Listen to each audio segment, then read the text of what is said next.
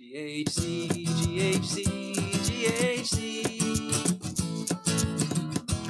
Knock, knock, it's Nathan. Howdy, guys, gals, and non-binary pals, and welcome back to the Green Hill Zone podcast. On behalf of my two fellow co-hosts, as always, we are so happy you're here. Extremely happy. I'm in the Christmas spirit. Yeah, it's your resident bellend. Toot toot Sonic Joshua. That's English slang. It means the tip of a penis. And Great. boy, am I on the tip of my penis tonight, because I'm having a great night. Oh my I feel God. good. I don't know what I'm talking about. And I'm Lee, everyone's favourite Christmas angel. You really are, though. You've got a sound effect. Oh. Is that the right sound effect for that? It's Yeah, a listeners, sound I've put effect. some- It is a sound effect. It is something, isn't it? I'll put some Christmas sounds on there. Christmas night sounds, of course, because this is ostensibly a Sonic podcast. Yeah, by extension, and we're Sega still podcast. mining that game, 20-something years later? So they haven't put out any new Christmas content since then. Yeah, man. Well, I don't know. Today we got Sonic in a little Santa jacket and hat in Sonic Superstars. Yeah, that's cute. So, Save it for the segment. We do have a segment, don't we? Oh yeah. We're gonna So save yeah, it for the before we get to that, how are y'all doing? It's been a little bit since we chatted last, right? What's been going on? Very little. To be Okay. honest. All right. I guess I didn't miss too much. Yeah, I was not on the last episode. I was on vacation with my family. That was nice and lovely. But now I'm yeah. back. Sorry, I forgot about that. Yeah, you weren't around. How was vacation? Yeah. We'd forgotten all about you. Yeah, we were on a big boat. It was nice. I was with my family, my nephews. Did a lot of fun activities and stuff. I don't know if y'all have been on any cruises or anything, but it was pretty fun. I was been on a mostly cruise. thankful afterwards, that nobody got sick, in the post-COVID world. Yeah, of course. It must be pretty weird, man. Like, I've started going out to the pub again, but that's a handful of people. You know, when you've got several thousand all squeezed onto a box in the middle of nowhere, then it's got pretty No spooky, escape. No escape. Not even if you wanted to. Yes. No lifeboats. The hubris of it. Oh, they do have the lifeboats. That's one of the first. Oh, do things they? You have Okay, to learn. right. Of course. What, they don't have. You think they don't have lifeboats on these? My things? only exposure to cruises is, of course, the Titanic, James Cameron's blockbuster movie Titanic, Titanic. Yes. It's always so funny to me, like in that movie and through historical perspective or whatever, right? Like Titanic was the biggest boat ever made at that point in time, and now the modern cruise ships, eclipse the size of that thing by several factors. I think multiple times bigger, and kind of scary to think about. Although I guess you need a much bigger iceberg to sink one of those suckers now. Yeah, let's not tempt fate, though, eh? Please no. What I'll say is, not to stray too far from the topic, which is, of course, probably going to be something to do with Sonic the Hedgehog, is that if you're going to be on a boat that big, why don't you just stay on land? Do you know what I mean? It seems a bit silly at that point. I don't know. I feel like It is basically just like a hotel on the ocean. Right. Like they have shopping malls, they have multiple restaurants, they have all sorts of activities Casinos. and stuff. Yeah, they have a full casino, multiple Got a whole bars, live situation. music shows, theaters, Did all that they- stuff. Did yours have an arcade? It did. It was one of the first things I checked out, and it was very small and not very interesting. They had skee ball and stuff like that, and you had to pay extra just to use anything. Yeah, it was all right. They had whatever, air hockey, some Pac-Man arcade game or something. I don't know, one of the modern ones, nothing retro or classic. But yeah, again, you had to pay money or put money onto your card to use anything in there. So I just took a quick look around and then never went back there. It was not a very big room either. Yeah, that's the same when I was on the cruise ship about over a decade ago now. You had a sail and sign pass, and you had to use it sparingly. Yeah. There were a couple of Sega arcade games. I can't quite remember which. They're the sort of newer ones you've not really heard about, but it's some kind of car game, some kind of bike game, I don't know, some shooting one. So Yes. It's always nice to see a Sega logo out in the wild. Yeah. The three types of arcade games: car game, bike game, shooting game. Yeah, I can't dispute that. I think that's absolutely accurate. Yeah, I mean, times have changed. It used to be like the arcade games were the ones with the best graphics, like the most cutting edge stuff, and now it's all about the experiences you can't get at home because they don't really, like light guns don't really exist anymore on consoles. Not really. They probably do, but not really. Well, they can't because you haven't got CRT TVs. Right? You know what I mean, the equivalent, and people. I know feel you like can get House of the Dead for the Switch. You I can, know you you can. because I've seen it. That's on everything now. What do people actually use? You just use the. Well, they're not called Wii remotes because it's not for the Wii. The Switch. The Joy-Cons now. The Joy-Cons. Thank you. But what I'm saying is, in an arcade, you've got the big chunky gun. If you're playing Time Crisis, you've got the pedal. If you're playing a racing game, you've got your steering wheel and your pedals. And people used to buy all these accessories. I don't think people. You still can. You still can. Well, not the gun stuff. Yeah, driving rigs and stuff. Yeah, that's kind of moved up into the moderate. Enthusiast tier, right? For home, that's for the discerning gamer.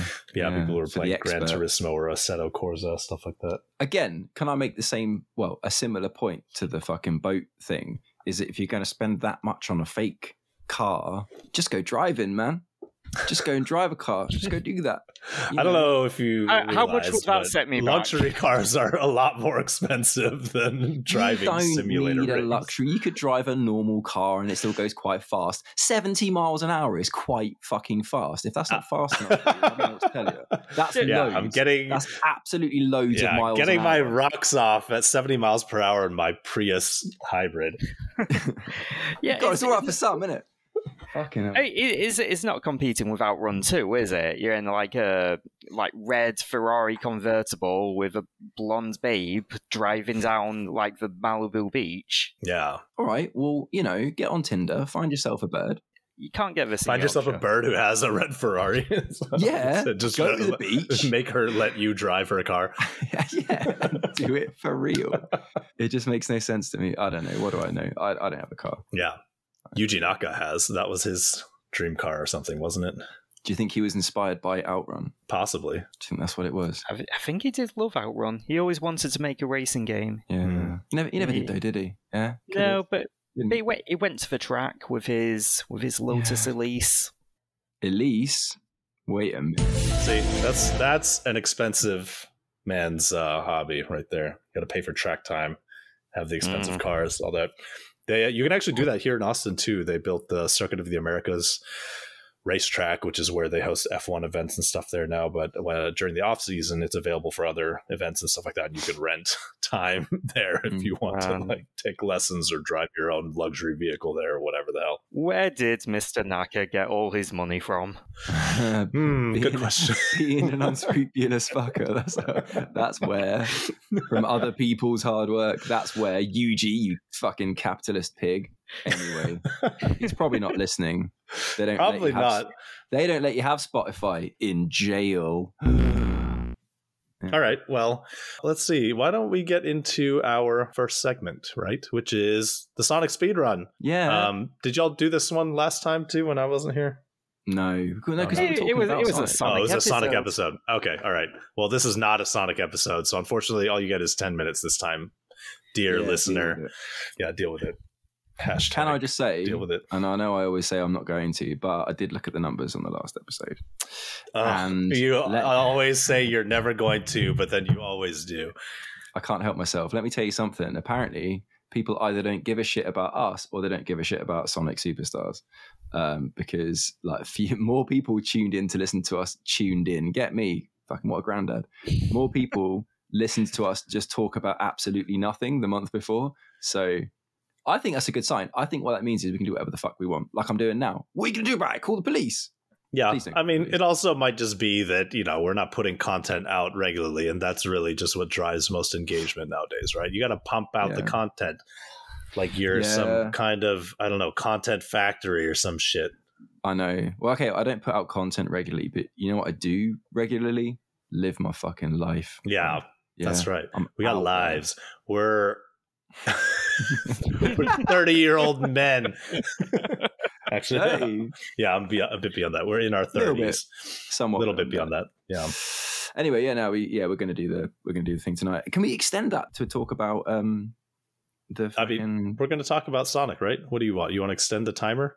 No, I'm saying, can we extend that though to talk about the other exciting Sega news that's cropped up recently? What? You lost me. Extend what? What other fucking piss? Oh no. Oh, okay. I thought. Wait, what do you mean though? Yeah, we're gonna do 10 minutes. Sega announced 5 games, or do you want to talk about that out of the Sonic stuff? No, like during the thing. Let's talk about it now because there was no Sonic announcements in there, so technically it doesn't count for the Sonic speedrun. Yeah, fine. Okay, fine. Oh, we've got a rules lawyer here. Yeah, that's all. I'm trying to give you more time to talk about it. That way you're not compressed. And yeah, I am a rules lawyer, okay? I'm a fucking rules asshole. I like following the rules that I define myself because I'm a control freak. Fine. I like to make you puppets dance. You heard it here. As a matter of public record, folks, you heard it here. Podcast CEO Nathan cracking down on frivolous behavior. Anyway, so Sega, they're making Sega games again. Wow. Sega are making Sega games again. What the fuck? I mean, technically they never stopped, but they announced real ones. Real ones. Real ones. During TGA, the annual Geoff Awards, Sega announced 5 upcoming in development games that are all reboots or remakes or new entries, whatever. We don't really know yet. Of 5 classic series. So running off the top of my head, they showed Jet Set Radio, they showed Crazy Taxi, Streets of Rage, Shinobi, and Golden Axe. I had to count on my fingers. It's super exciting though. I mean, there's going to be a few naysayers out there, and with good reason. We've already encountered some. Yeah, we have, haven't we? Imagine that. Imagine that. A bunch of crusty old 30-something, 40-somethings complaining about new stuff. Popping back in to just go, meh, looks blare. And I'm like, yeah, well, so do you, I guess. And then I pretend not to be that upset about it, but go home and cry. Yeah. No, I was crying tears of pure joy, of course, at the fact that Sega have made Sega games again. And yeah, I know Yakuza, etc., but I'm not talking about that shit. I'm talking about real Sega games, like classics, like Kid Chameleon that people love. And thank God they're not doing a new one of those. Real Sega games like Vector Man. It's cool. It's exciting. I'm just saying. I mean, we had, you had the Streets of Rage 4 that came out a few years ago, and that one was so good. That was great. It's extremely good. Excellent. And it looks to me like they've got the same fellas working on the Shinobi. Mm-hmm. Yeah, that's a good fit. I think so. Yeah, I would have been really surprised if they hadn't let those guys cook. I'm actually hoping it's like a case where, the developer, the developers got to choose like the projects that they were interested in. Yeah. Because it is interesting. Yeah. They showed, a little bit of footage of whatever this new Streets of Rage game is, and it's a 3D brawler, which, I'm a little less enthused about. And it kind of looks almost like the, what was it, Saturn era design documents for the Streets of Rage 3D game they were making then. Yeah. Did that not become Fighting Force? So I got that right. Did it? Wasn't Fighting Force? Fighting Force is a PlayStation game. Well, having said that, though, Die Hard Arcade, I fucking love Die Hard Arcade. Mm-hmm. So, Dynamite Cop, Dynamite Decker. Yeah, man. So if it's anything like that, then I'm in for a good time. Could be good.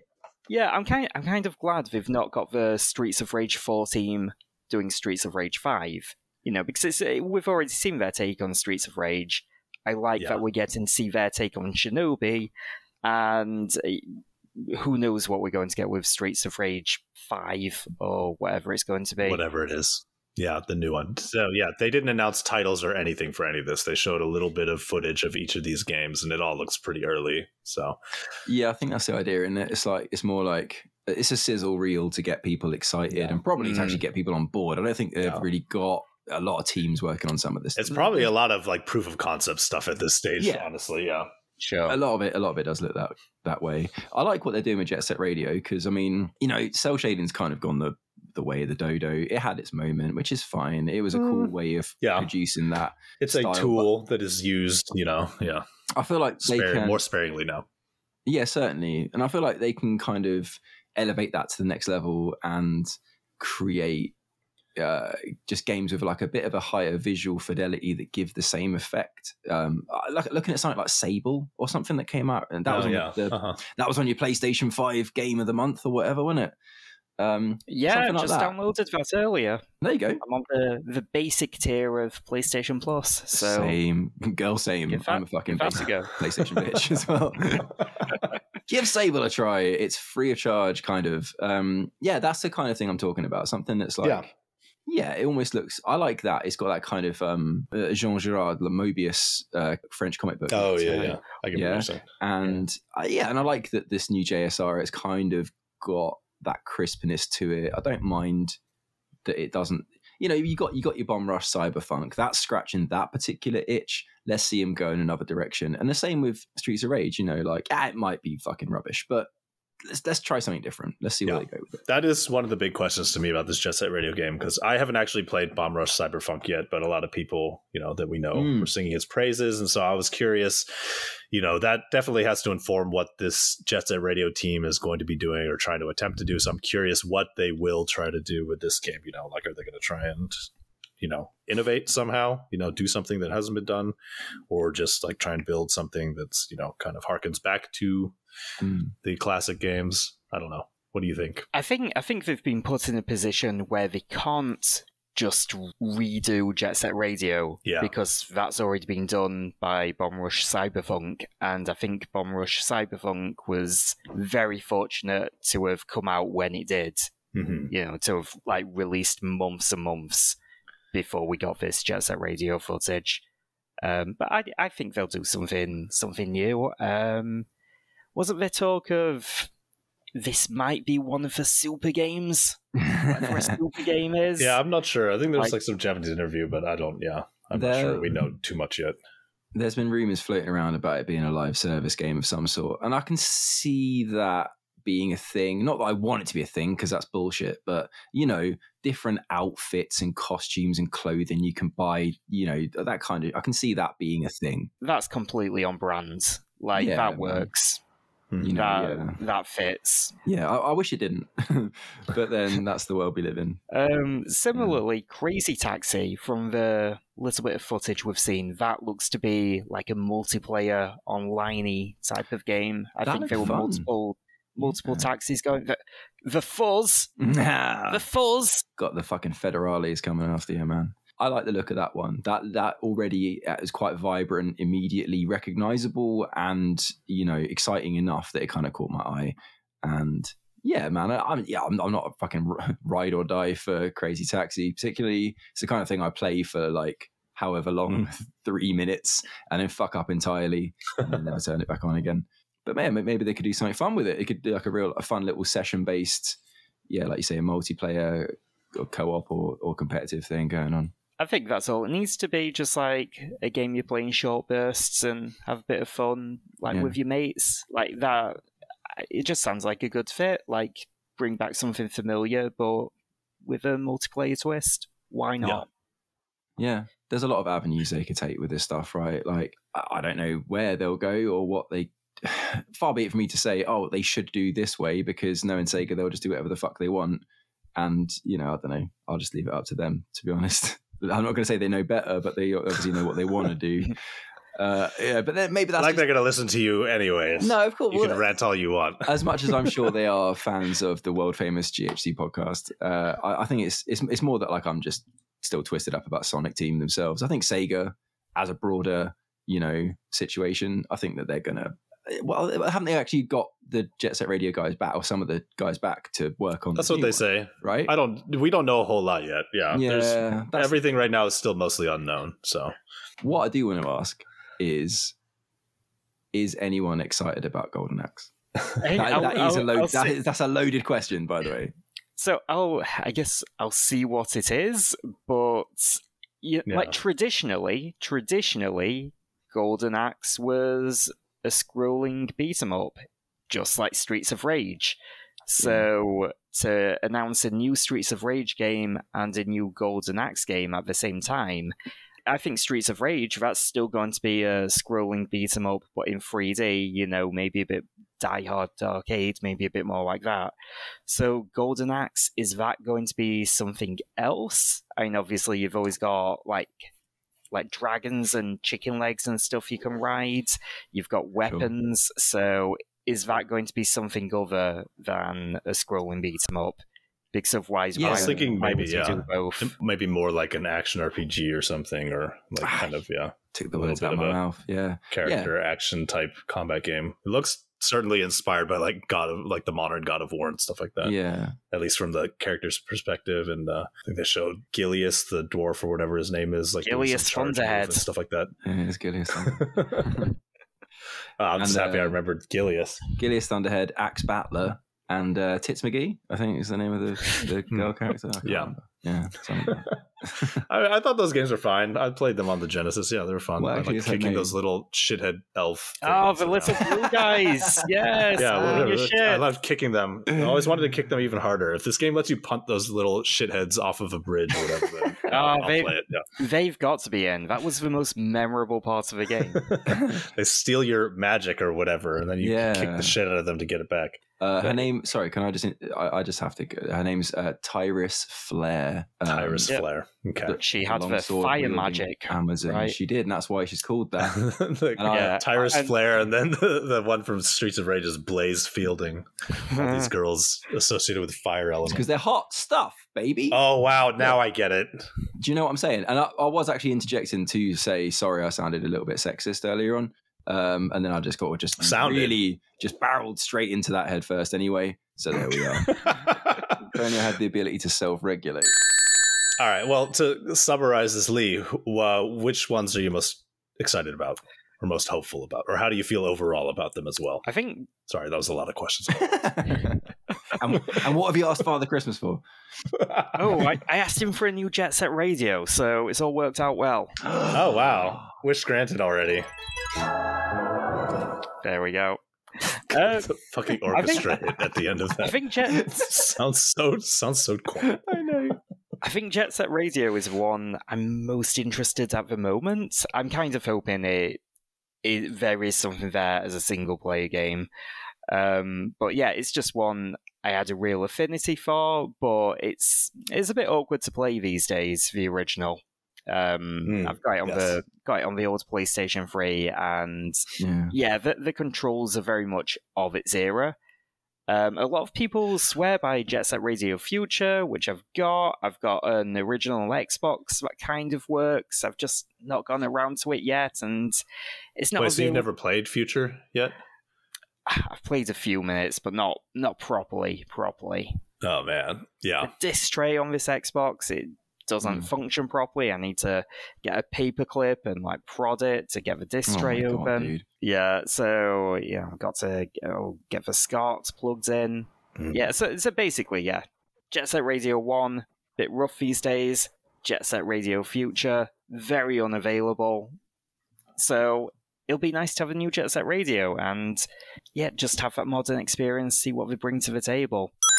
Shinobi looks dope as well. Shinobi does look dope, so I'd say Jet Set Radio, then Shinobi.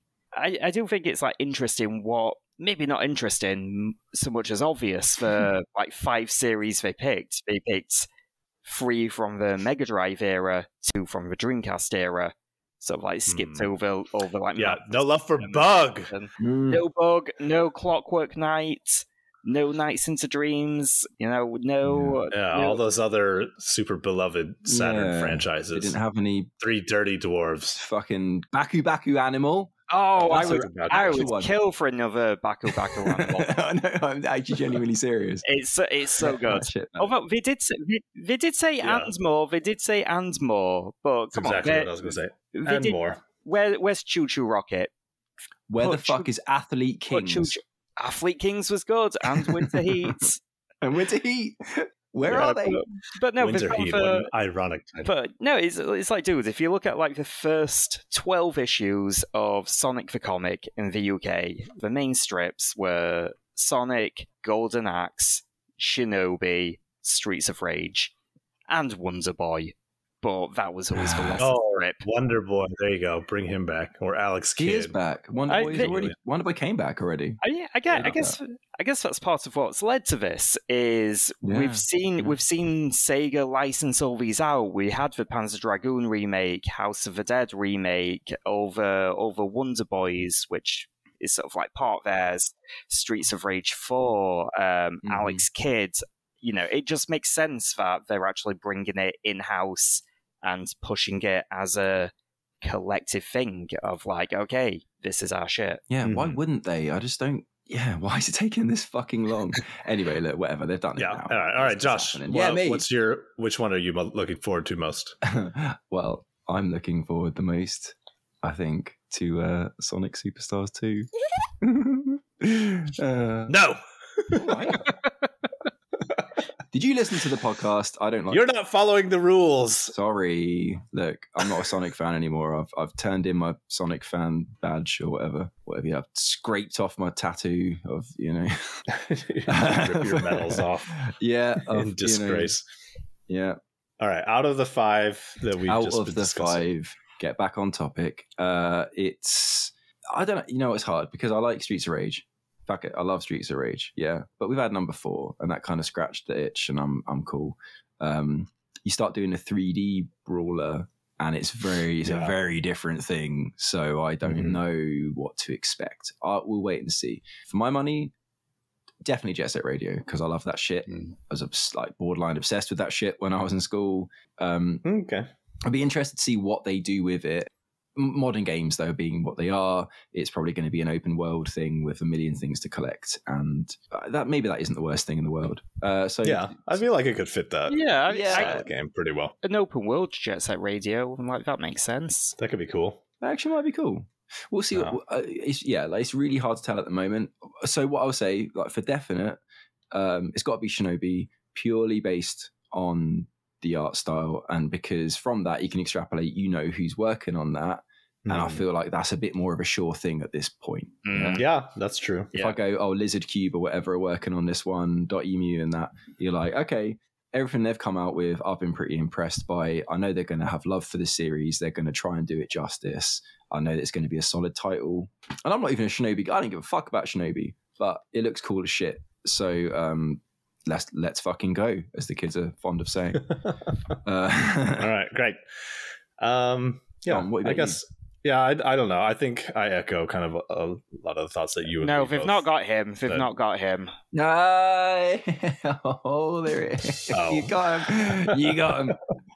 Oh, it took me a sec. That would be. Yeah, I didn't even think of that. That would be cool to bring back too. Although I guess I don't know. Would it? I don't know if Sega even owns the rights to that anymore. The kids wouldn't know what to do because they'd be like, "There's no tutorial. I don't know how to be a underwater creature." It fucking needed a tutorial, that game. Bullshit. just try stuff. Yeah, just play until you die. Just that's like that. So I think Jet Set Radio is the most interesting for sure to me. Shinobi is probably second, because like you said, at least we kind of have an idea of the pedigree of developer involved, and everything else is kind of a big question mark. So, and Streets of Rage and Golden Axe being 3D brawlers, they can be good. I think there's some really good examples of that, especially in the modern era. I think 3D action around the time they were trying to make the original Streets of Rage 3D on Saturn was really awkward. It was kind of a transitionary phase, but people have figured all that 3D combat action stuff out in the decades that have transpired since. Well, that's the thing. They've got a lot of homework to copy from, but then then the bar's been set very high still. Like you mentioned God of War earlier on. Is it going to be a God of War? Is it going to be as good as God of War? Probably not. Probably not. But speaking of which, the day we're recording, the God of War just kind of shadow dropped that roguelike mode they teased. Oh my god, I didn't know about this yet. Yeah, it came out today. It's a free DLC, so I'm probably going to play it after we're done recording this. Yeah, I'm going to go give that a look, actually. I saw some impressions from other friends. It actually does have story content, and it's pretty... They're so good to us, pretty interesting, yeah. They are good to us. So, yeah. Streets of Rage just needs to, reach that bar. And then I'll...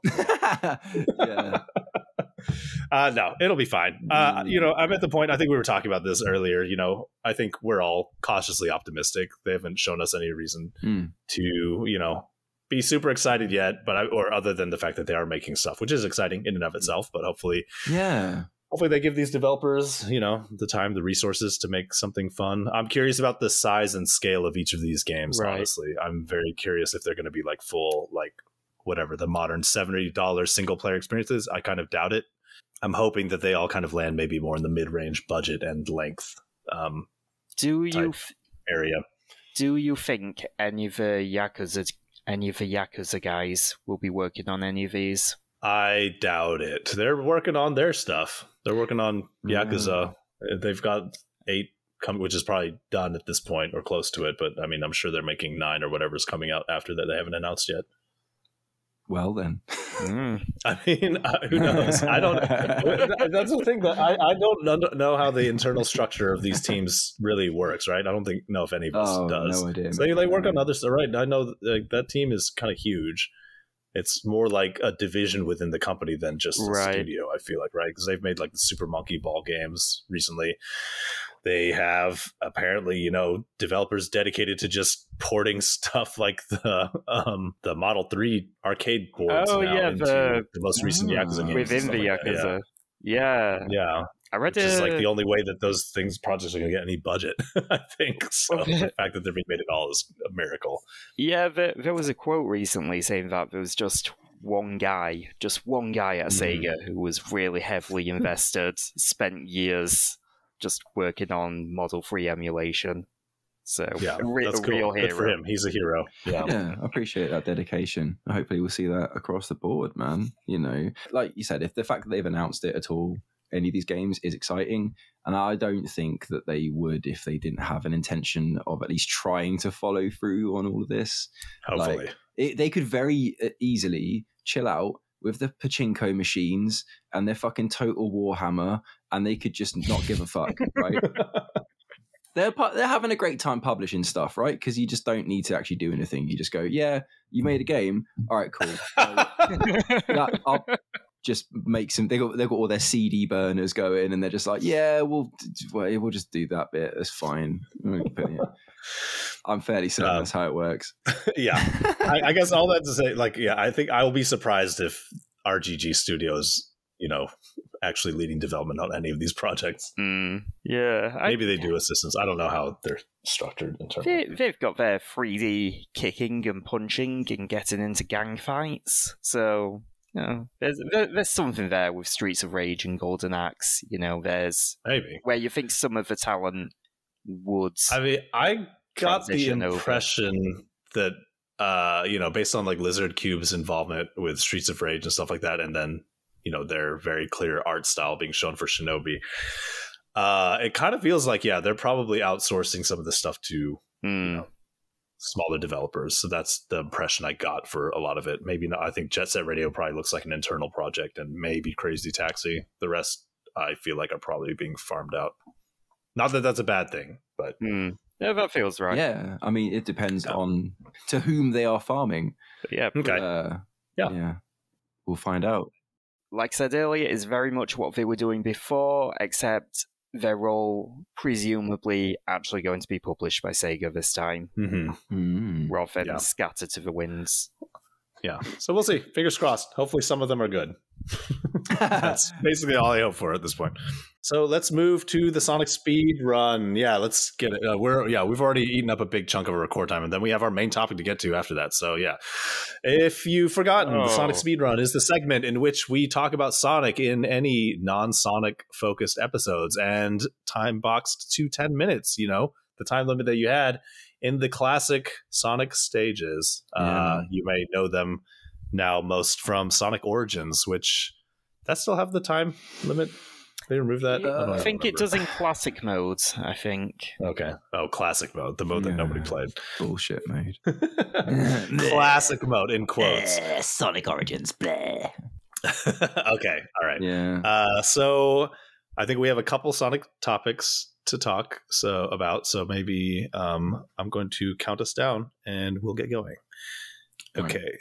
Here we go. 3, and again, I'm starting my timer on my iPhone so that you will hear the lovely Sonic time over sound when we've hit our limit, and then we are stopping. Yeah, no Sonic talk after that. Yeah, on my iPhone. You got your iPhone. All right, 3, 2, 1, go! He has a new hat. He has a new hat. He's got a Christmas hat. Sonic's got a Christmas hat. Oh my God, he has a Christmas hat. I want him. So, Sega recently announced new DLC for the popular video game Sonic Superstars, which is that Sonic has a Christmas outfit, and that's it. Cool. Yeah, but it's free. Anymore. It's free. That's nice. Yeah, they like to release all this free DLC. That's the least they could fucking do. Wow. Charging 55 quid for the fucking thing. They also dropped a patch today, I believe. Is it today? That supposedly there's no notes for it, but supposedly it fixes a lot of issues. Doesn't fix any of my issues, personal or Sonic related, but that's another story. Yeah, that requires going to a therapist. Yeah. As did Sonic Superstars. Yeah. It's fine. Right. Yeah, so they're doing that stuff, aren't they? That's all cool, I guess. Has anything happened with Sonic Frontiers at all?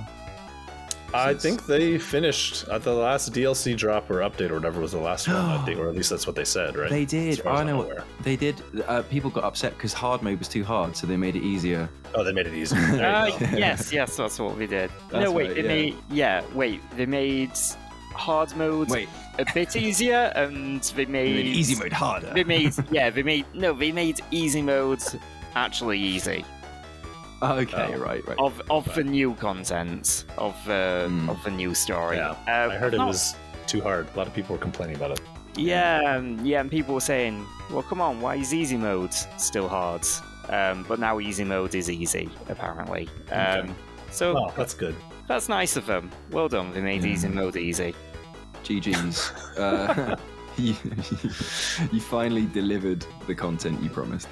You know what? It's nice that they did it.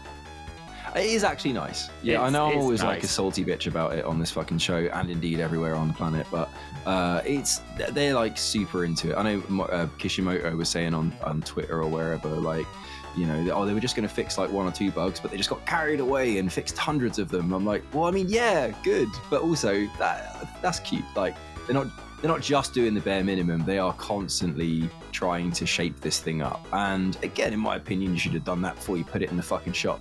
But at least you're doing it now. Fair enough. And they have tweaked a lot of things. I know people are quite happy that Knuckles handles better, I believe. Is that a thing? Okay.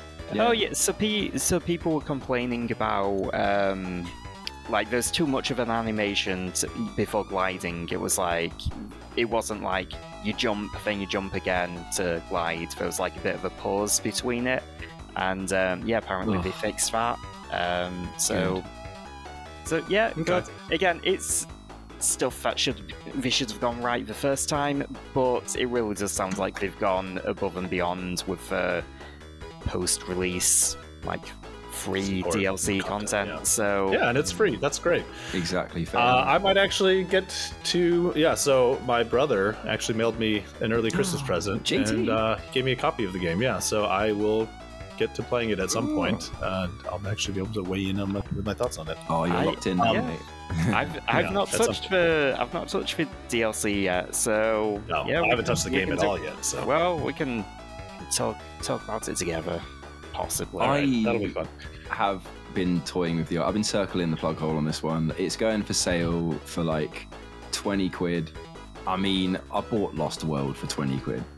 So, I mean, gross. I can't really... Yeah, I know, right? And that's why I was like, you're going to get me again. But, you know, I don't know, man. It looks like... Yeah, we can all play it, and then we'll finally do a review episode a year and a half after the game came out. We all did it together. Yay! The real Frontiers was the patches we got along the way. Yeah. All right. So moving us along, since we're running out of time, and we have the topic we wanted to mostly talk about here was this. So the Video Game History Foundation today released a video /stream some Sonic 2 Lost Stages. Josh, I think you were the one that watched all the video. Why don't you tell us about it? I did, or at least watched the exciting parts. And it was quite exciting if you're into that sort of thing. Well, you know, my excitement is quite tempered generally around this franchise, and also you've seen it all before.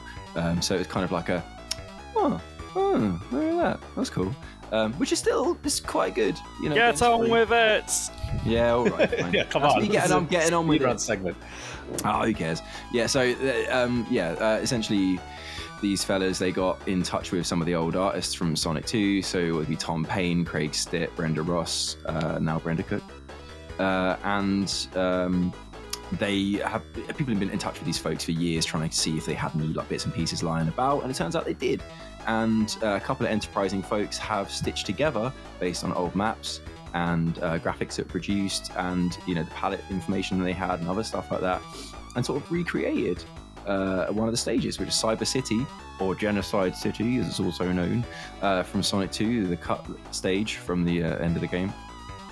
Which I don't know if that's going to be playable at any point. Go have a poke around on Sonic Retro. I'm sure they'll be able to tell you all about it. But there was some footage of it, and it looked kind of cool. And of course, there's some creative, artistic license being taken there, it being a recreation. But what was exciting was they had the actual VHS from Brenda Ross, now Brenda Cook, showing off the old sand shower, aka Dust Hill. The origin of that mock-up screenshot that's been floating around the internet for 20 years. And not only was that there and animated, but also an image of Winter Zone, which was also cut, the palette-swapped version. The sand would be the snow, exactly. Cute little Christmas trees and whatnot. It was just it was fun and cute, and again, how about that? Nice to see it after all these years. People have been speculating and wondering, and it's just, and there it is, right there on glorious VHS footage. Yeah. And they also very cool. They also showed Brenda's cut Sonic Spinball level in a separate video. Her whole portfolio is of course available now on YouTube and the Internet Archive, and you can peruse it at your leisure and see all of the work she did there. So it's nice, man, and it's just, even if you don't give a shit, and I do slightly, it's nice that it's there, it exists, it's been archived, it's been looked after. These folks at the wherever it is, the video game fucking History Foundation. Thank you. These fucking people. Frank Cifaldi, very good. Frank Cifaldi, thank you. I was about to say his name so you don't think I was a dickhead. He's not listening and he doesn't care anyway. He is listening, he does care. Frank, I'm sorry, just like mate. Santa Claus. Frank, if you're angry with me, please let me know. He sees you when you're cussing. Email us at ghcpodcast@gmail.com and tell me how much of a dickhead I am for not mentioning Frank Cifaldi. It's cool and exciting, and I'm glad that it has been archived and digitized, and it's being looked after for everyone in future generations to look at and go, yeah. So I think it's nice, and it's I don't know, man. Sonic 2 is my favorite, so anything like that comes out, it adds a bit of context to those maps that Yasuhara was floating around. It's all exciting stuff. I think we'll still be getting new Sonic 2 behind the scenes info for years to come. It's never going to stop, apparently. It's 31 years we've been getting these little tidbits. It'll keep on till we're on our deathbeds. Yeah, man. Fucking Wood Zone was in there as well. Shit, I didn't even mention that bit. Oh yeah, Wood Zone, a little bit of Wood Zone. No one cares about Wood Zone. What else? What else? Also, Sega released a brand new 3D Sonic platformer. Yeah. The other bit. On Apple Arcade exclusive. Apple Arcade. We did talk about it a little bit last episode. We haven't played it yet. Oh, did you? Okay. None of us have played it. Again, all three of us talking about content we have not engaged with yet. Isn't that so interesting? I'm going to play the plan was, I'm going to try and play it too. Might as well, right? Like $6 or $7. I'll pay for 1 month subscription and try and burn through it on my Apple TV or whatever. Yeah, it's going to be a good Christmas vacation game. Our buddy there Sam, you go. Our buddy Sam, former frequent guest, Sam and Fuzzy fame. Sam and Fuzzy fame. He says it's good. So there we go. Gotta trust Sam. I'll trust Sam's opinion. Okay. Yeah, cool. Well, I don't have any Apple products in my house, so Sounds I guess I'm like a personal problem. Not for me. Maybe for Steve Jobs. Maybe it's good for may he rest in peace. Maybe it's good God for rest you. Steve, yeah, God rest his soul. I don't know. Yeah. Do you want to foist another Sonic game upon yourself? It seems like you would handle it very well. Rather play this shit than Sonic Superstars. Wow. Okay, well, so before you start that rant up again, our time is up. Thank God. All over. Spared us the rant. Okay. All right. So let's move right along. That was Sonic Speedrun, and now we're going to move 49 minutes into the podcast. We're going to cut out the shit bits. We're going to cut out the shit bits. The actual maybe podcast a bit is less than 49 minutes in. Yeah, it's going to be 20 minutes now. Yeah, you might be surprised. You might be surprised to learn how much I'm going to post an image up at some point showing the before and after with the cuts. I do a lot of cutting in this fucking show. Okay, good. Spare the audience or crap. Okay, so the main topic of this episode, as you might have seen on the podcast title, I presume, which we have not decided on yet, is about Christmas movies, because we're in the holiday season and we've all got the holiday spirit. Yeah, man. Ain't that right? Sleigh bells ring. Natural, isn't it? That. Yeah, I actually don't know the lyrics to that song. It's a wonderful life. Don't give me no strife. Walking in a winter wonderland. Very nice.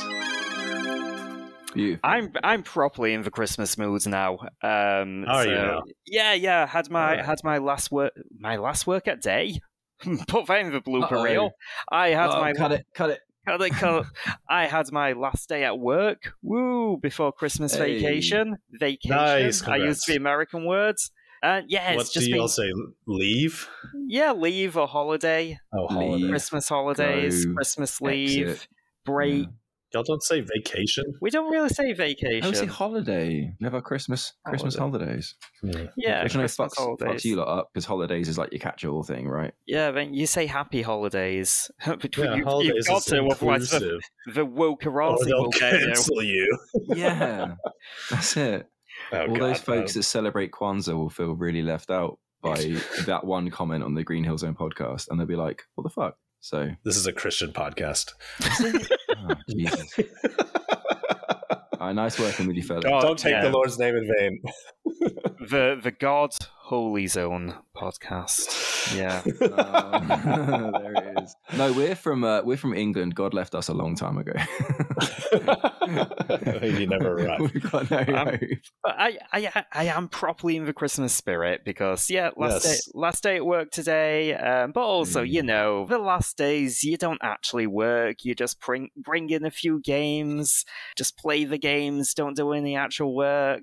Draw a snowman, put it on the wall. That's what you really do. I work from home right now. That's what you really do. That's what you really do. And not, man. Yeah, I've already done some like Christmas meals, Christmas get-togethers with friends. Last weekend, I was playing the Christmas songs whilst wrapping some Christmas presents, posting some Christmas presents. I wonder if anyone here will get any Christmas presents. We'll see. We'll see about that. Were you playing the song Christmas Wrapping? I was not playing the song. Sweaters? Was it the Sweaters? I don't know. How does that go? Sing it to me, Josh. It's awful. It's fucking awful. The waitresses, the sweaters. Where did I get that from? The waitresses are somehow worse. They were sweaty waitresses. Maybe they were. That's none of my business. Yeah, in and out of that hot kitchen all the time. They were. It was, of course, the popular American post-punk band, The Waitresses, released it on their 1982 EP. I Could Rule the World if only I could get the parts. It's awful. It's terrible. It's the one that goes, bah, humbug, that's not a joke, because it is my favourite holiday. It's just that, the one? I mean, that one? That one? Merry Christmas. I'm assuming. Merry Christmas. Merry Christmas. Merry Christmas. Yeah, sorry, you buried the lead there. Did I? Yeah. You've got to. If you're telling someone about a song, you've got to start with the chorus. I mean, I started with the beginning of the song. I thought that was sufficient. No, because that's difficult. That's why it's around on Nevermind the Buzzcocks, because no one knows the end. People only know the chorus. Well, people don't know what Nevermind the Buzzcocks is because they're all in fucking America. So I have no idea what y'all talk about burying the lead. Holy Listen, shit. that's our bit. We'll talk about something British people know, and then Nathan will go, Yeah, like That's- Tim Allen in the popular television program Home Improvement. Yeah, right. We don't like Tim Allen anymore, do we? Because he's a cunt. yeah. It recently came out that he was just a complete dick to work with on the Santa Claus Disney Plus TV show. So Yeah, what the hell? That guy was literally now we Father don't like him. Christmas. What the fuck, Tim? How are you more of a villain than Jack Frost, Tim? Piece of shit. He was literally the still played by baddie. Martin Short. He's Martin a lovely Short. guy. Yeah, it was. He is a lovely guy. Isn't that ironic? Don't you think? Wow, they cast a nice guy as the bad guy, and they cast a bad guy as the good guy. Honestly, mate, it's fucked up. The world don't make any It's sense. like poetry, it rhymes. Classic Christmas. So speaking of Christmas movies, yes. Yeah, I was going to say, yeah. Let's get back on track here. Handed you the segue. So which Christmas movie would we like to talk about? We had a short list of things that we were going to watch, I think, and then try and talk about together. Because, there's so many Christmas movies. It would be impossible to cover it all comprehensively, of course. So we're going to talk about a little bit. Lee, take us away. Last week, I saw a screening of The Muppet Christmas Carol with a live orchestra. Wow. It was fantastic. I loved it. I had such a good time. That does sound one lovely. of my all-time favorite Christmas films. Just one of my all-time favorite films. I think it's just about perfect. But Nathan, from what I understand, you'd never seen it until very recently. I watched it 2 days ago. I'd never seen it before. I'd never even seen any of the Muppet movies before. So this is my first one, actually. Mate, what the fuck? It's been something. Yeah, I know. It's been a big blind spot for me for a long time. I've been wanting to get to them. So this is my first. And yeah, I thought it was pretty good. I didn't like love it. I thought some of the songs were kind of I picked up my phone during some of the songs. That's not the Christmas spirit. Yeah. That one song apparently that they inserted back into the movie where Michael Caine, the ghost of, or whatever, the shadow of Michael Caine is singing to the shadow of his whatever ex-fiance or something as a young woman. Yeah. That song was boring. No, you're siding with the evil Disney man. Oh, Nathan hates feelings. Oh, Brian Henson would be disgusted with you. Yeah. Okay. I think I can deal with that. I cried at that song. I'm an emotional person. It got me misty-eyed. I forgot. I've watched it last year. That's when they added that version to Disney Plus, and yeah, I was misty-eyed because I'd forgotten that Michael Caine, like the elder Scrooge, I forgot that Michael Caine joined in at the song, and I was like, oh, this is so sad. This is heartbreaking. This is touching. It actually was. It really, and no Muppets in that bit, just two humans singing about their breakup. Yeah. I actually watched it at your behest, and I hadn't seen it since I was a kid, and certain bits of it were like hammered into me because there was it was like an advert, like back in the olden days on VHSs, right? You used to have the trailers like at the beginning or the end. You had to like whiz through it. Yeah. Oh yeah. Coming soon to Walt Disney Home Video. Yeah, Walt Disney Pictures presents.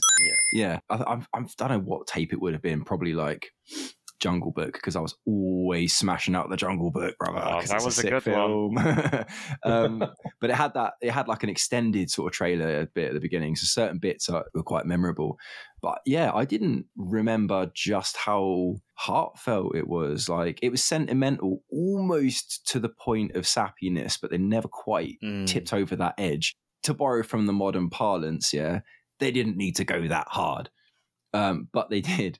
And and I think it's all the better for it because it's just a legit movie. It's played so straight, it was actually surprising to me. And not just by Michael Caine famously, saying, he wanted to just play it straight and not pretend there was no Muppets in it. He was just going to do it like he was at the Royal Shakespeare Company or whatever. That's what the director Brian Henson wanted. They were on the same page there. Yeah, exactly. He loved it.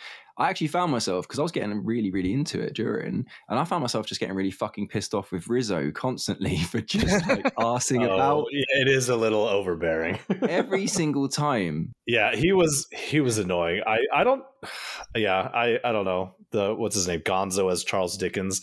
Yeah. I'm not. It's a strange I guess choice. they needed some kind of like narrative. Yeah, it was a strange choice to have like a narrative framing of these two commentary characters kind of trailing along everything and then commenting on it. And then the rat was just kind of really annoying and kind of mood and tension cutting, I guess. I feel like maybe they put it in as something to like keep little kids' attention or something, maybe. They had to do it, right? Just to kind of add some levity to it. Because as you say, it's quite maudlin, you know, and like especially the cut song, which I didn't see until the end because I'm a dummy. And well, no, you know what? I'm not going to do myself like that. I'm not going to put myself down, Mr. Walt Disney, with your fucking streaming app. Why would they put the song back in, but then hide that under extras at the bottom of the list saying, oh, this is the full complete version? Why wouldn't you just put it on there, you fucking idiot? I don't know. I think it makes more sense that the default theatrical release would be the whatever when you press play. That's on you for not taking 2 extra clicks. I'm with you, Josh, because this is, Brian Henson's preferred version. It's the full version. It's the complete version. Yeah. They did actually have that song in the 4x3 VHS back in the day. Oh, they did. Yeah, but just for they didn't have it on DVD or Blu-ray. Because they lost the masters, so they only had the VHS quality version. So I'm with you, Josh. However, I did say this like 2 days ago when I was telling Nathan, this is what you want to do. Yeah, he told us what to do, so I made sure you were there. I did it. You were there. Yeah, but I forget things. It's because you're old. Yeah, probably. Anyway, I did actually watch it. I did go and watch it separately. Yeah, because it is available as a little separate thing. And you know what? Yeah, it's nice of him to do all that. I wanted to, because Lee had said about it before as well. I wanted to tease you for being a cry type. And then I watched the movie, and I was about 10 minutes in, and I could feel that lump in my throat coming. And I was like, I know they're going to fuck me up with Tiny Tim, and they did. And I did a cry. I always cry with Tiny Tim, and it just takes me devastating. And it's all from the book, and because like we've talked about the humans all playing it straight. The Muppets get up to their shenanigans, whether they get their shenanigans, but Kermit as Bob Cratchit, he plays it straight. Robin, the famous actor. No, that is nice though. When the film starts, it is like Kermit the Frog as Bob Cratchit. I like they're that. Credited as actual actors. They run with the conceit of this is an acting troupe and they've made a movie for you. I think that's very sweet. Yeah, that's nice. Yeah, Bob Cratchit and Tiny Tim, Kermit and Robin, they play it completely straight, and it's devastating when Tiny Tim's dead, and Bob Cratchit is talking about his grave's overlooking the duck pond, and he always liked looking at the ducks, and I'm like, it gets me every time. Mate. Last year was the worst. It gets me every time, but last year I was bawling my eyes out last year. I've seen this film so many times. Every time it gets me. It's sad frog puppets, dead Muppets. It's sad. Honestly, like that's what gets you though, innit? Is it like you're seeing these sort of like silly kids characters. It's so innocent.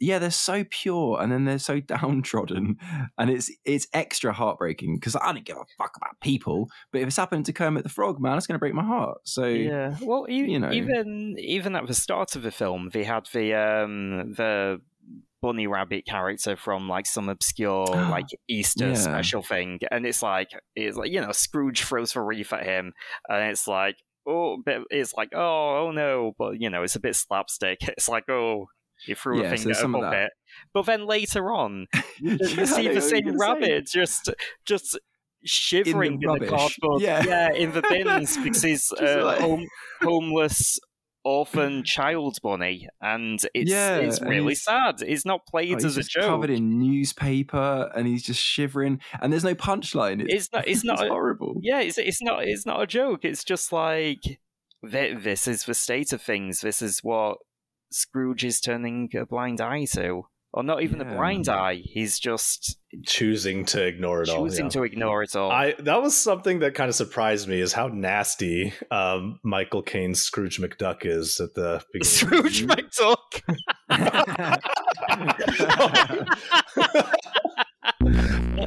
Wow. Scrooge McDuck has replaced, or it's so prominent in my mind. Yeah, just like Scrooge is equal to Scrooge McDuck in my brain, I guess. Ebenezer Scrooge, famously named after Ebenezer Scrooge, named after the Disney character. Can we have another lump of coal for the fire, Mr. McD? Please, Uncle Scrooge. Please, more coal for the... Did they do that? Because they made a Disney... Yeah, that was the other one we were talking about. I watched that too. Yeah, it was literally Scrooge McDuck as... he was Scrooge Ebenezer playing Scrooge, right? Yeah, that makes sense. Mm-hmm. That'd be fucking weird if they didn't, wouldn't they? Yeah. All right, okay. I didn't get around to watching that one. Oh, that one I like a lot, yeah. I watched that last night for the first time since childhood. And what'd you think? I think it needed to be an hour-long special. It's really? It's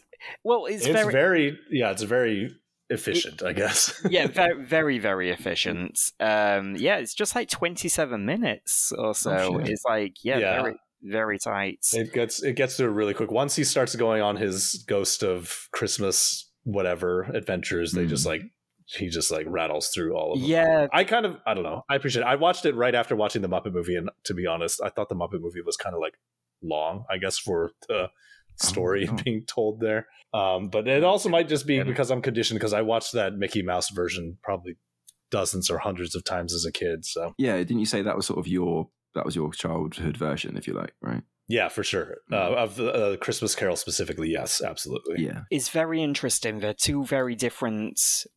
On the surface level, it's like a similar thing of like, we've got a troupe of actors, whether it's the Muppets or these Mickey Mouse and Disney characters. Yeah, got a troupe of actors playing a classic public domain story. But I think the Muppet one, the big difference is they use a lot of the dialogue from the book. I noticed that.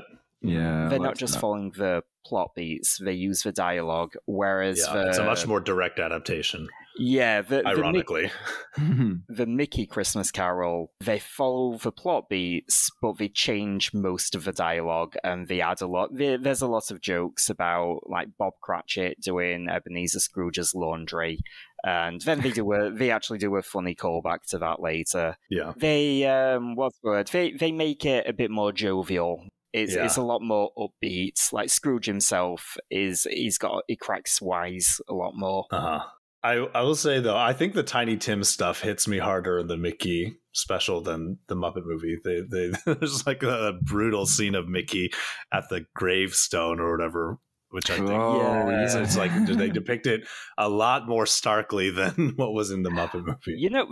That's actually something I wanted to comment on. I thought if you've got to compress the story into 27 minutes, combining Scrooge at the graveyard with Bob Cratchit mourning Tiny Tim, combining those two, having them in the same scene, that is efficient. That is good storytelling. Very clever. Yeah, loved Pete as the Ghost of Christmas Future.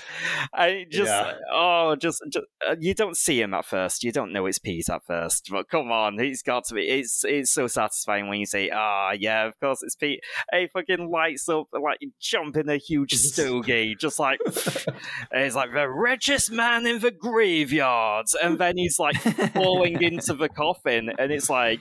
For something that was so... Like a hell nightmare, yeah. Yeah, for something that was such a sanitized, jokey, jovial version, they really ramped it up in that one scene. I thought, that was great. It's pretty good, yeah. It was also interesting, you don't see them do this so much anymore, and you wouldn't see them do it today. It's not just Mickey and Friends. They've also got like the older short, the adjacent characters like the Three Little Pigs and the older shorts. But then they've also got the movie characters. Jiminy Cricket is the ghost of Christmas Past. A lot of the civilians, they've got characters from Robin Hood. They've got who were the two charity workers? Was it like Basil and but I think they're from like Wind in the Willows or something, which I don't think I've ever actually seen. That's it. They've got the mole, and it's interesting. Yeah, it's nice. They got the giant Willie, who's the second ghost. He's from Fun and Fancy Free. You love that one, which I also watched hundreds of times as a kid. Castle of Illusion starring Mickey Mouse, of course. Oh yes, he's also there. It's not very big in that. Kind of looks like Wreck-It Ralph. I think I said this last time we talked about it. That's like all I think about. I felt like a lot of the gags in that version, they were more like cute than funny, but I did like it when he grabbed a lamppost and used it as a flashlight. This is the funny gags, cute stuff. It made me wonder, like, I actually went and started reading the original Dickens book because I've never actually read it through all the way. I've only read, it's like split up into chapters for each encounter or something, so I've only read the intro part so far because I was curious. It made me curious watching the Muppet movie and then this Mickey Mouse one back to back. Like, I guess, was the second ghost always depicted as a giant? Because he's a giant in both of these movies, which I thought was interesting. Yeah. I don't know. I need to go back to it, but I do really love the book. I need to go back and double check. The biggest, I'd say the biggest omission from the Muppets version, and also this, is there's a bit, you've probably seen it in other adaptations, where he sort of like opens his cloak and there's like two like starving, sickly orphan children underneath his cloak, and it's like this one represents sickness and this one represents that's in the book. And it's in certain adaptations as well, but there's like no real. It would be very difficult to do in the Muppet version. It would be extremely difficult to do in a 27-minute Mickey Mouse version. Oh, speaking of that, actually reminded me, the ghost of Christmas Past in the Muppet movie, the creepy floating doll ghost child, that thing is creepy as hell. What the hell is up with that? That was excellent. It kind of reminded me of the Gelflings, the face at least. It for obvious reasons. Truly kind of spooked me. It was, every time it was on screen, I was like, I don't like that. I was saying to Jenny that I really miss that old style of doing ghosts in films, where they like film something underwater and then like superimpose. Is that how they did that effect? Yeah. They I thought as much and I looked it up, and that's how they used to do it in like Ghostbusters and shit. They film stuff underwater, so it's all like floating around. Its face, man, like what the hell? Yeah, it had a really piercing blue eyes, kind of like one of those like dolls that people make to like look like real babies, and then the effect just ends up making them look like dead. Oh god, babies. They are called just like real life dolls. Yeah, life dolls or something. Life dolls, yeah. Creepy, man. Yeah, it was. Google carefully. Yeah. Safe search on. Yeah, but it's supposed to be creepy in it, and I think they hit the nail on the head. They went, and it's the first ghost. They've got to really fuck you up with that one. Yeah, they've got to say this isn't entirely a good time. No, Scrooge is going to go through some shit, and I think that's it just added to the kind of heightened emotional core of it. Of like, then you meet the ghost of Christmas Present, and he's the most fucking chilling dude you've ever met, and he just wants to have a good time all the time.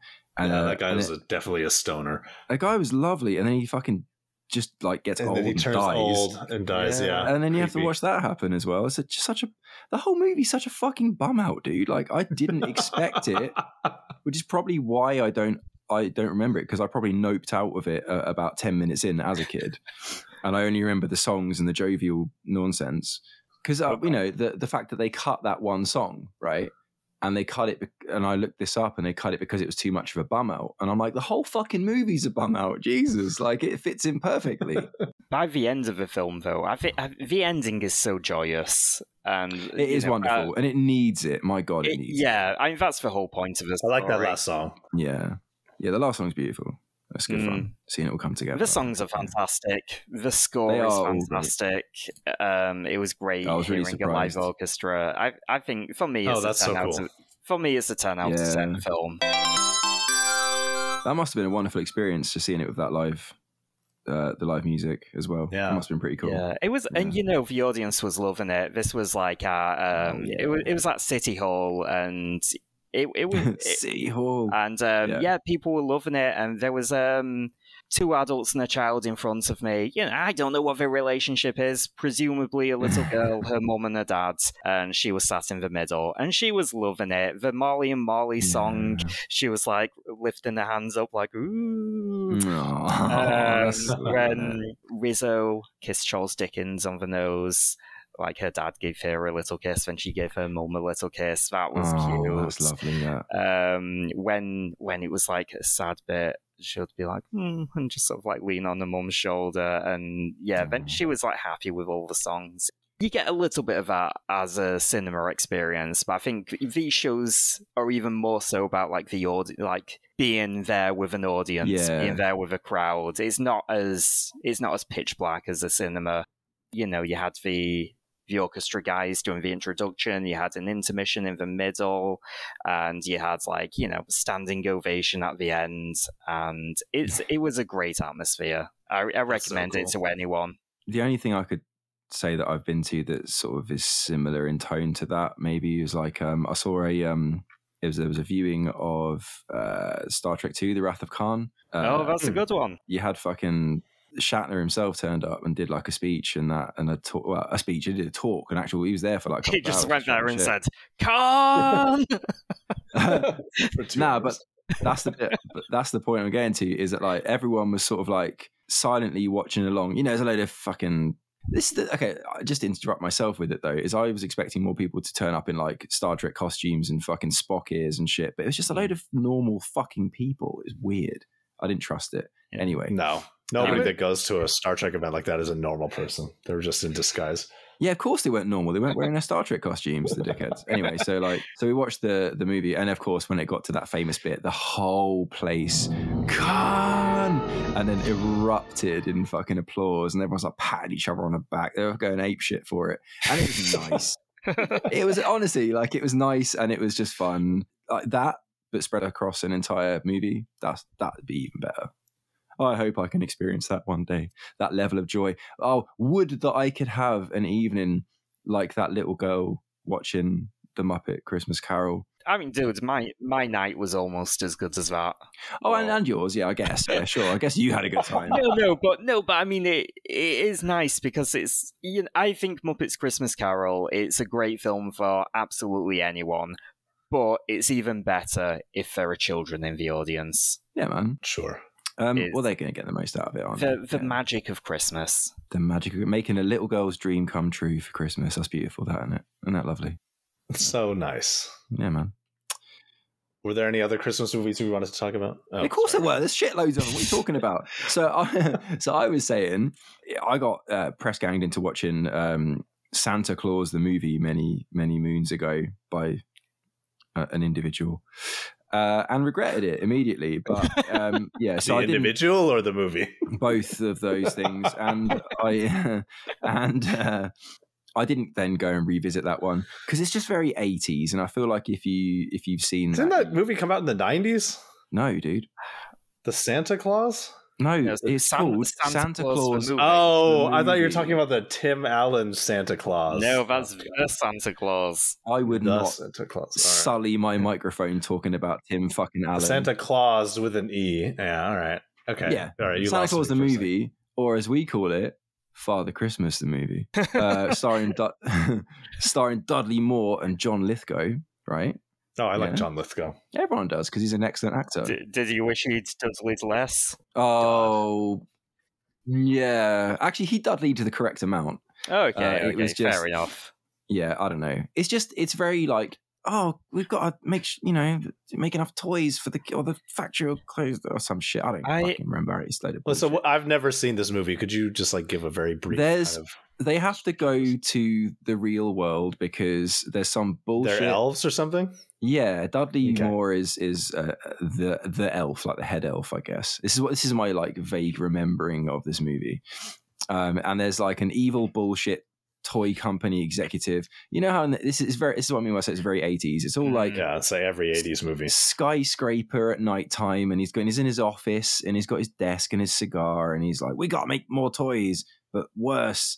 I don't care if there's toxic waste in there because who gives a shit, And they're like, but wait, how will we possibly save Christmas? or something. I don't know. I feel like I'm conflating a few different things here, but the point is, Dudley Moore goes over and has to like infiltrate the situation and stop the baddie being a baddie and make good toys and save Christmas and something and so on and so on. Did I mention I used to smoke quite a lot of weed? Used to. Yeah, and then so I don't know. It's just a bullshit fucking 80s movie, and it basically watch Elf. My review of Father Christmas the movie is just. It watch sounds Elf. like Elf. Is it basically? It's much better. Kind of conceptually similar. Okay. Elf doesn't have John Lithgow though. Yeah, but it's just Elf is funnier and better in every way. So, but I guess like Santa Claus the movie has that kind of like. It's that timeless Father Christmas bullshit of the North Pole and the elves and the toy makers and the little shacks with fucking candy canes outside and everything's made of wood and it's all like little trains that you pull along on a little string and shit that no one would ever possibly play with. And I think that's probably the plot of the movie. This is a film I've not seen since I was like in single digit age.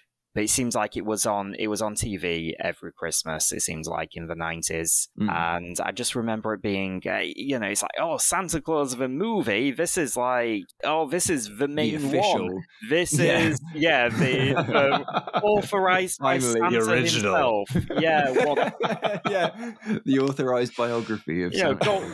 Gold stamp on the front of a VHS saying 100% authentic, like it's Pogs or something. Right. And my main memory of it is just like evil businessman being like, I've got these new toys, and Santa being like, these new toys fall apart. And all the kids are like playing with it. These toys are falling apart. It's like, wouldn't you want a wooden duck on a string?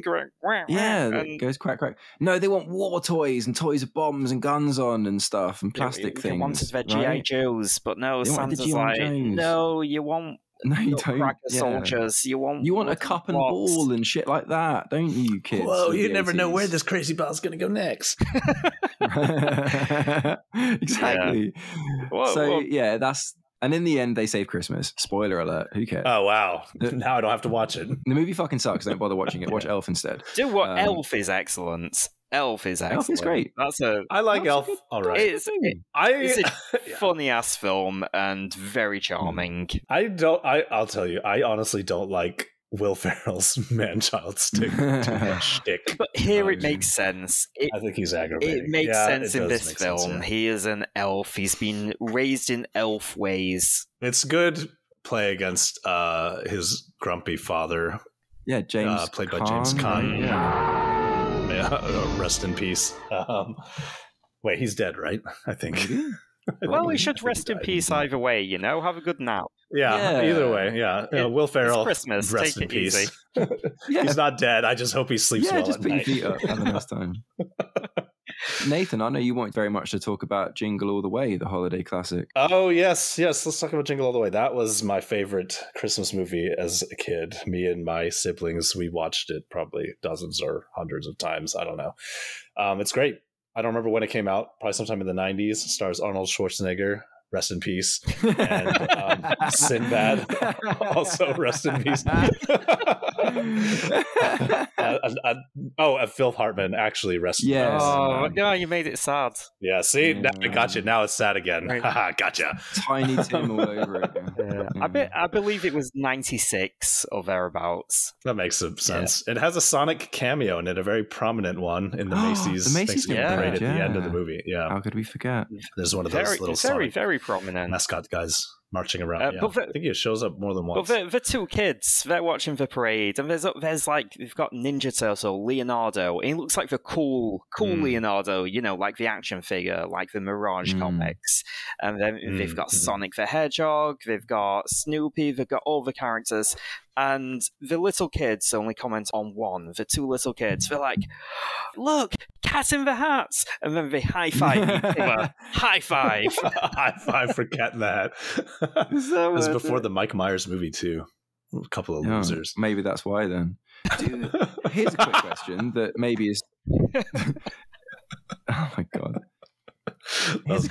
Here's a quick question, lest I go too far off topic. Do Americans actually like Dr. Seuss as much as they talk about liking Dr. Seuss? I feel like, I mean, I'm a little far removed. My nephews are a little too young for it still. And, you know, I don't, I feel like he's still really popular with, you know, childhood literature once kids get to like reading age. I see maybe around 5 or 6 or so. It just seems to me he's quite like a beloved character, even though he's a complete piece of shit. But that's fine. We don't talk about that. So is John Lennon. People still listen to the Beatles. That's fine. That's probably fine. You can punch women if you want to, as long as you make good music. It's fine. It's fine. It's okay. Anyway, it's not okay. It's bullshit. But yeah, so Dr. Zeus was a fucking unremittent scumbag. Anti-Semite, I think. Yeah, let's just keep slapping it on the pile. Do you keep saying Dr. Zeus? I'm just like imagining a fucking like king of the gods. Watch out, he's gonna strike you with lightning. It's Zeus. I'm sorry. What are you, his fucking PR agent?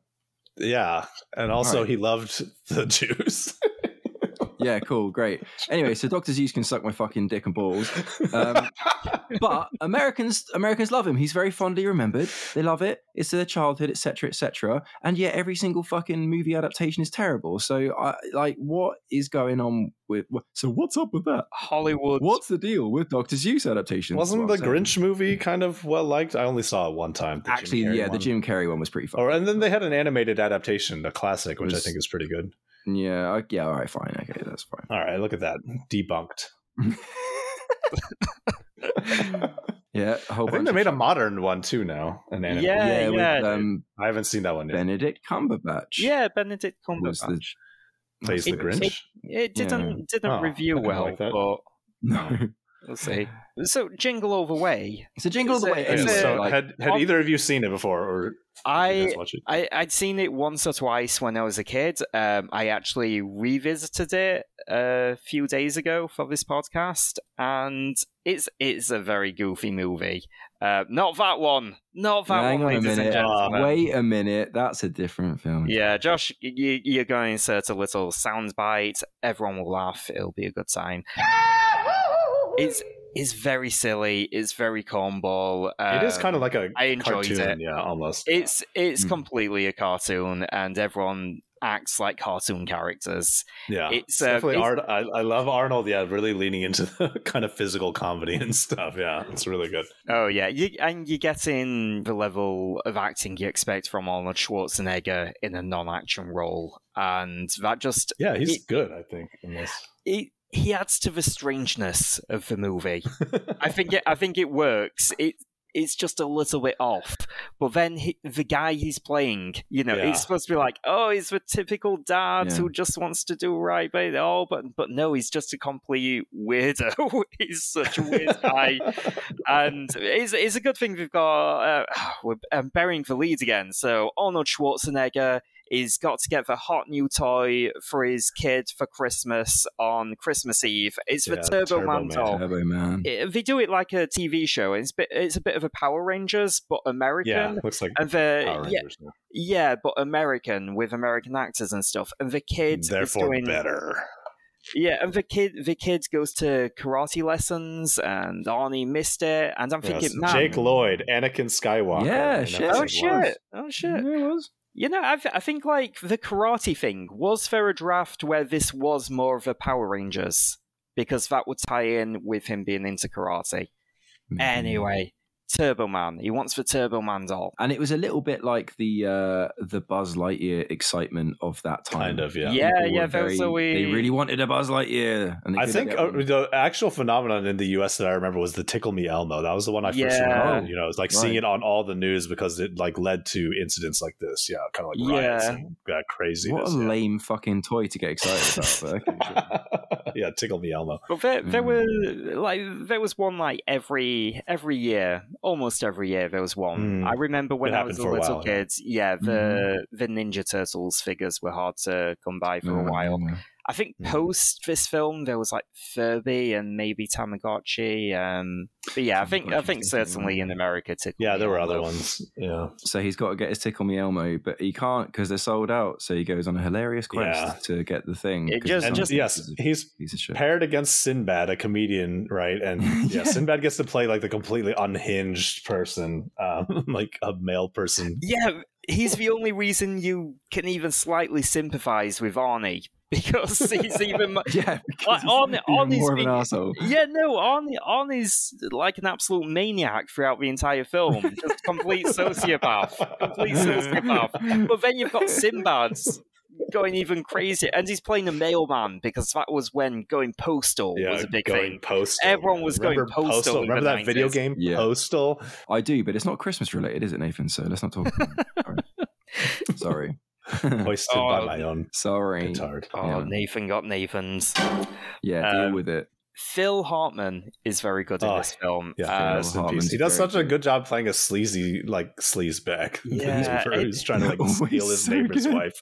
It's so funny, right? Because at first you don't know he's a sleazebag. At the very, very, very start, it's just like so. It's like it's doing the 90s thing of like, oh, the dad's a workaholic and he misses his kids' karate class, school play, little league.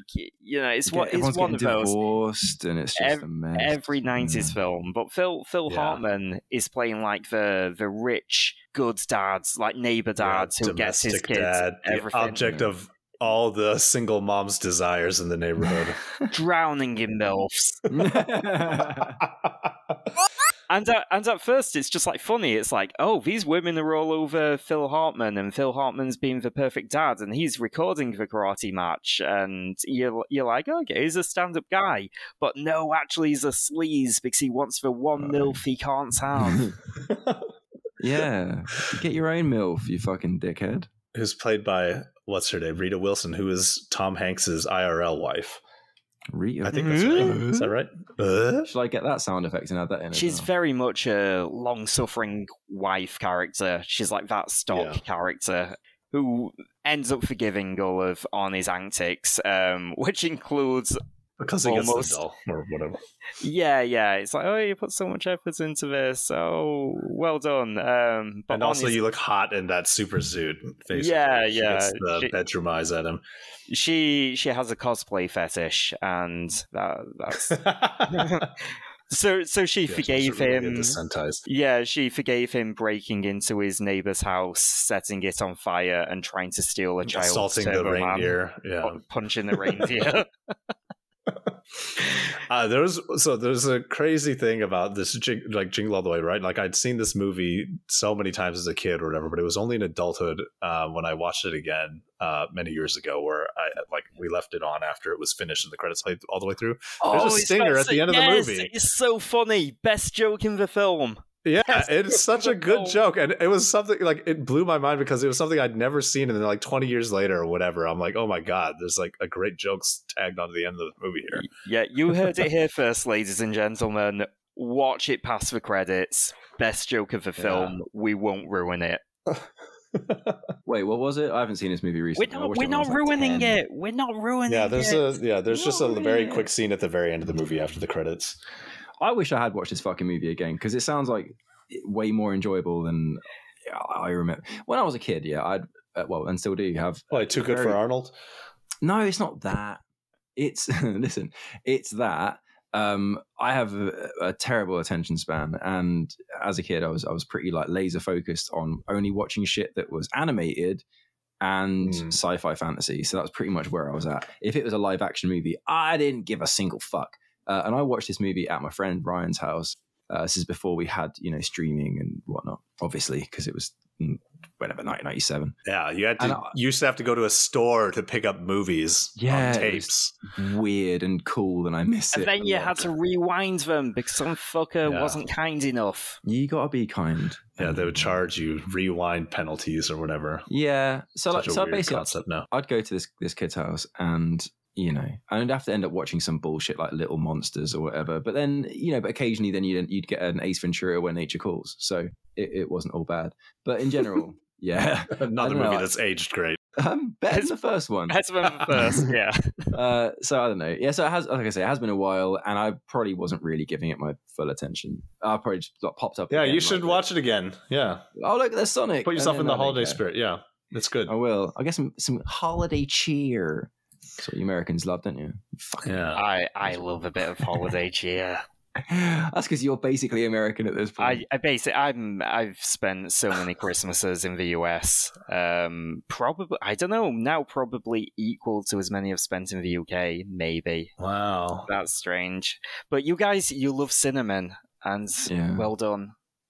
Well done. So very no, it's good. It's good. We don't appreciate it enough, and they've got the pumpkin pie, mainly Thanksgiving thing, but you still have that at Christmas. I heard it in that one song. Shall we talk about a very British one? The Snowman. The Snowman. I love the Snowman. I love most of the Snowman. 1982 adaptation of Raymond Briggs's picture book. The picture book wasn't strictly a Christmas thing, it was just a snowy day. But they put Father Christmas in this and aired it on like Christmas Eve, so it's a Christmas short. Yeah.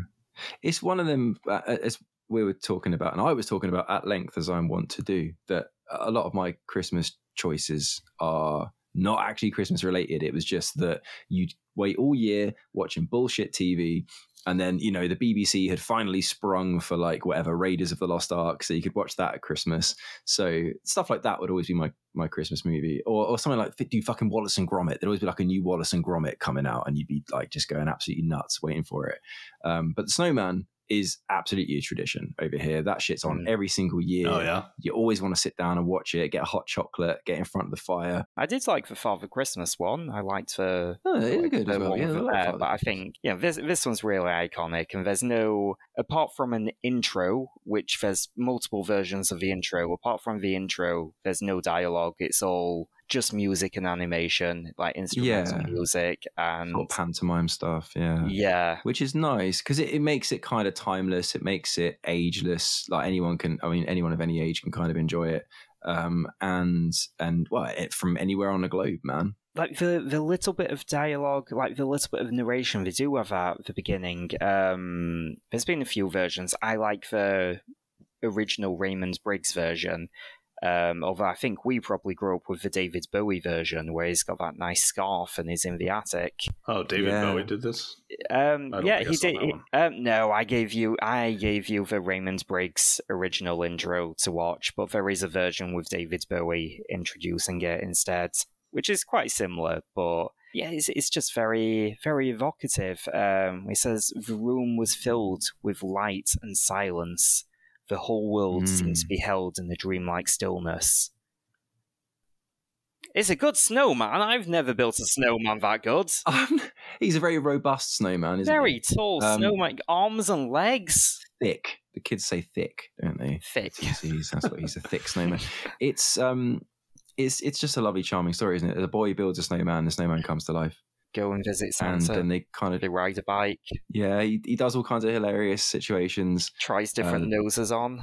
Yeah, he's not feeling that. He tries, sits down in front of the fire to get warm. Oh, don't do that because this family has a pineapple in the winter in England.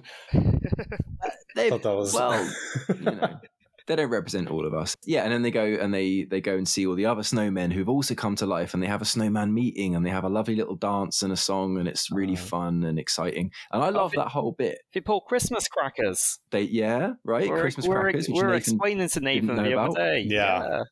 I think most Americans aren't going to know what those are. So yes, you had to explain it to me. They're lovely and they're good fun. If you get the thing inside. In fact, even if you do, it's usually pretty rubbish. So it's more of a tradition thing. It's whatever. But they do it and it's lovely. And even him having an orange for a nose is that's a traditional thing.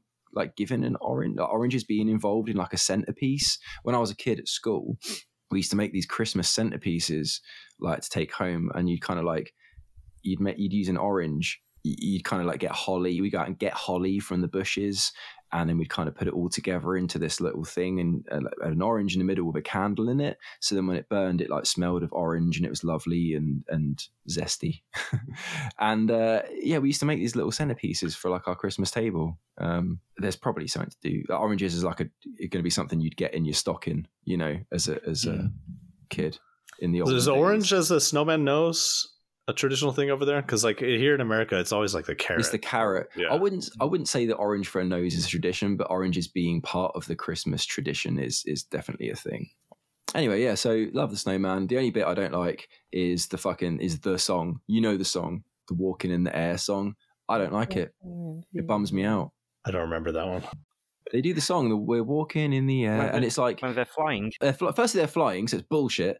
When they're flying, okay. And the other thing is, the song's all in the minor key, and when I was a kid, I was like super sensitive to music. Like, and if a song was like a bum out, like, you know, if it had a saxophone solo, I'd just be like weeping. Like, I was just like, I can't deal with this raw emotion. Like, I'm not ready for this. I'm like 4. And the Snowman, for some reason, just sent me into absolute just fits, and I couldn't deal with it at all. And it still now will bum me out. Oh, yeah, I know. Childhood memories. Yeah, I mean, nobody's perfect and all that. It was always the ending that got to me.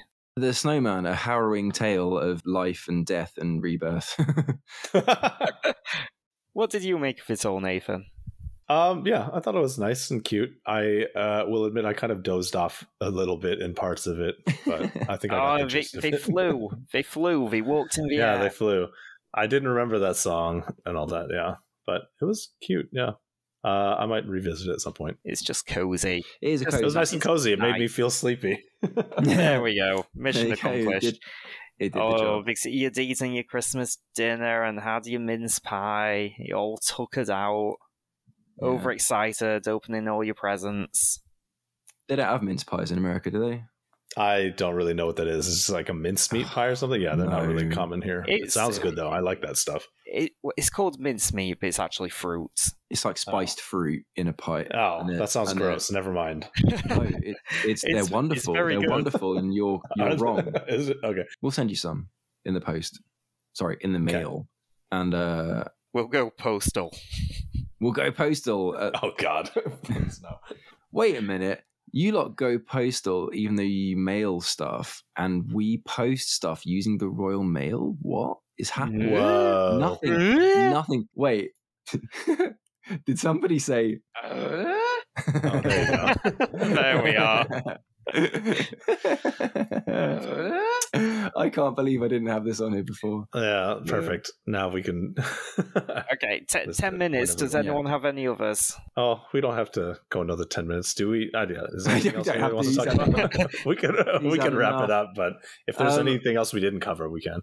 Oh, shit. I mean, there's so many other movies. There's the Charlie Brown Christmas, which is a classic. I haven't seen that. I like that one. Yeah. It's such a part of Christmas, like in the US, you see Peanuts stuff everywhere, you see Snoopy everywhere, but specifically at Christmas, you see inflatable Snoopy. Maybe this is more of a Texas thing. You see inflatable Snoopies on people's lawns. You know, he'll be wearing a Santa hat or whatever. Is it like that in your neck of the woods, Nathan? What?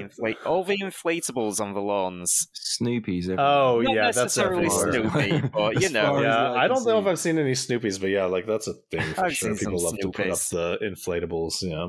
Right. It's fine. It's okay. There's a regulation amount of inflatables, and nothing more, nothing less. Okay.